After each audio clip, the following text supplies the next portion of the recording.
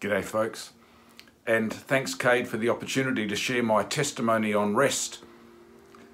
When I was reflecting on Cade's invitation, I was thinking, perhaps I'm the least qualified person to give a personal testimony on rest. I can speak about it, I can write about it. In fact, I've finished another book called The Wonder, and people ask me what my favourite chapter is, and it's the chapter on the wonder of rest.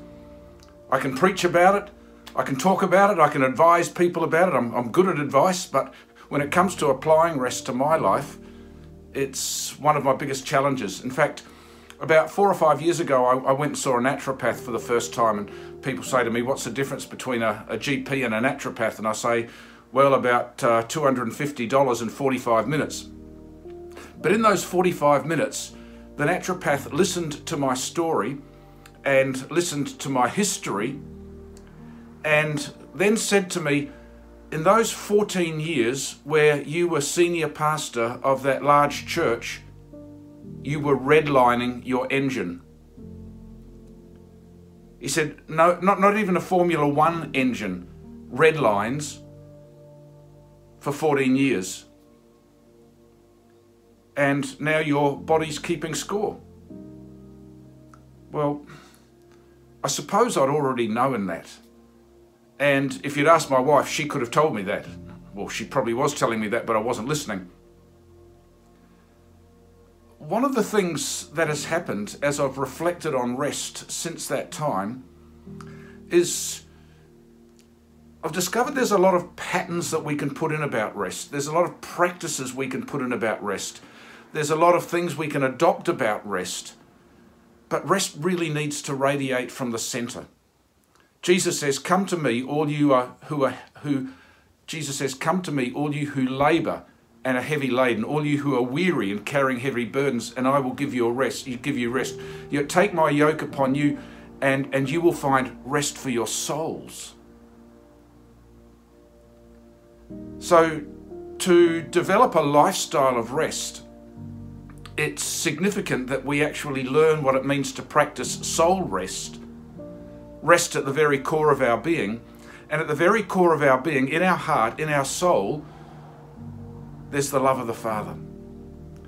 And so for rest to be part of our lifestyle, our identity is to be recalibrated so that we live loved, live full of Father's love.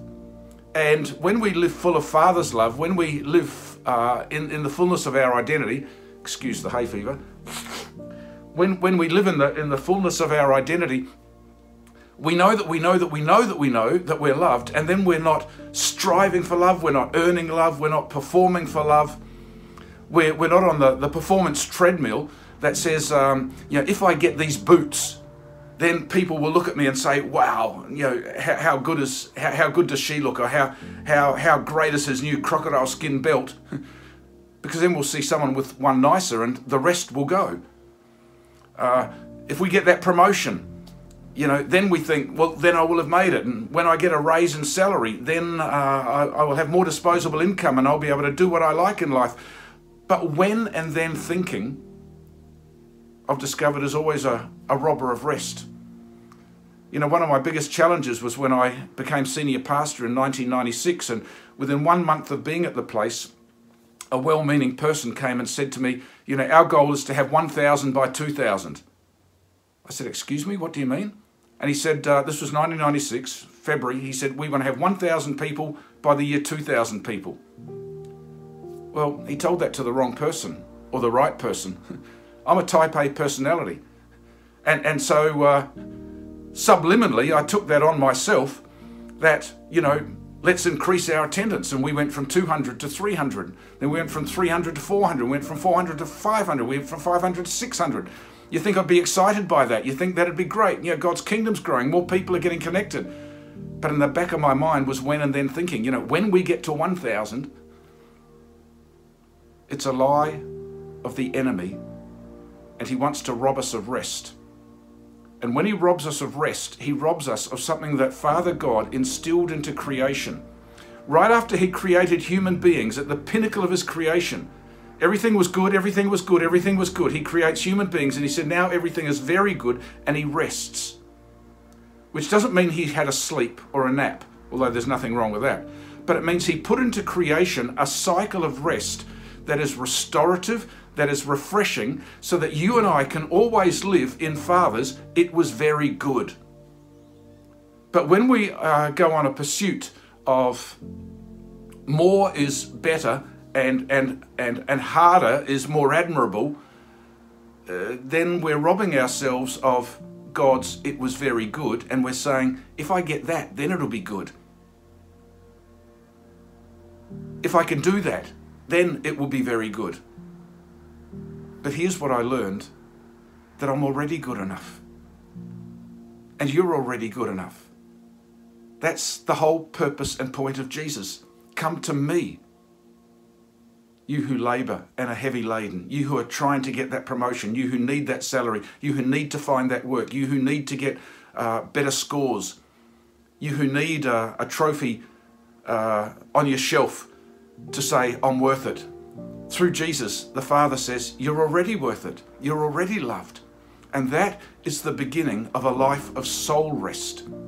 That's why when Jesus died, the curtain in the temple was torn in two, that a life of striving and performing in the old covenant, where the sacrifices had to be just right, was finished. And Jesus says, my sacrifice is enough for you. And so patterns of rest, practices that lead us into rest, they're good, they're helpful, because they lead us to discover Jesus. So spending time in the Word every day, having a Sabbath hour, exercising, reflecting, switching off the radio in the car and praying in the Spirit, or just repeating a mantra, I am loved by the Father, taking some time each week, taking some time each month. These are great practices, but I've discovered within myself that I can turn even good practices into a performance and into a, right, I've done that and tick it off, and still not lack rest, still not have rest, because at the center of my being, nothing's changed.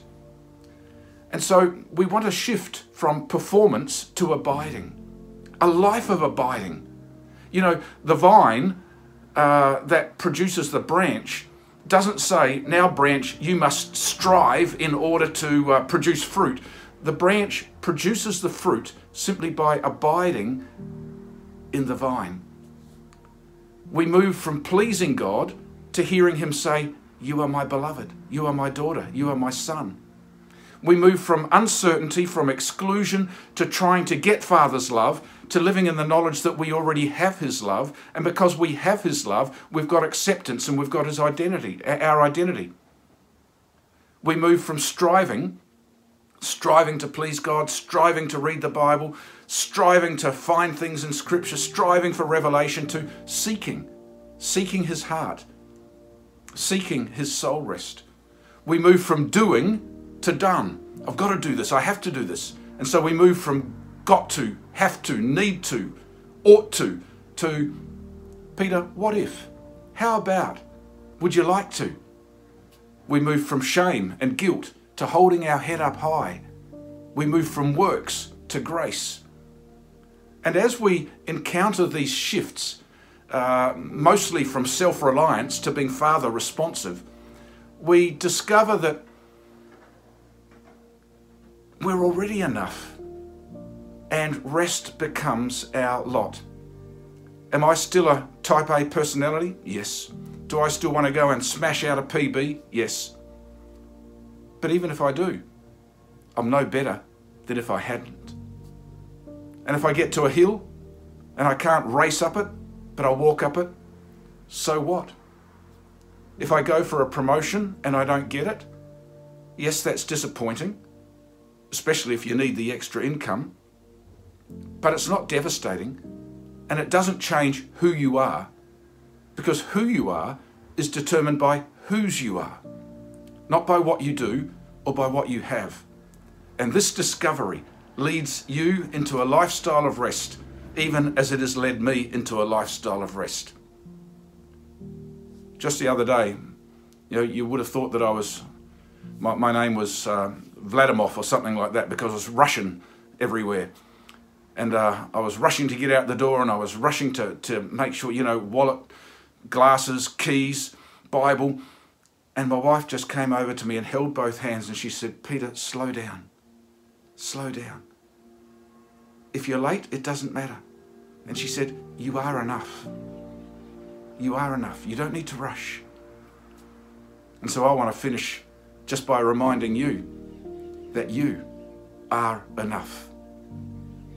And it took $250 and a naturopath appointment for me to realise that redlining my engine doesn't make me any more acceptable. But like you, because of Father, through Jesus and the power of the Holy Spirit, I am enough. And so are you. Thanks for hearing me out.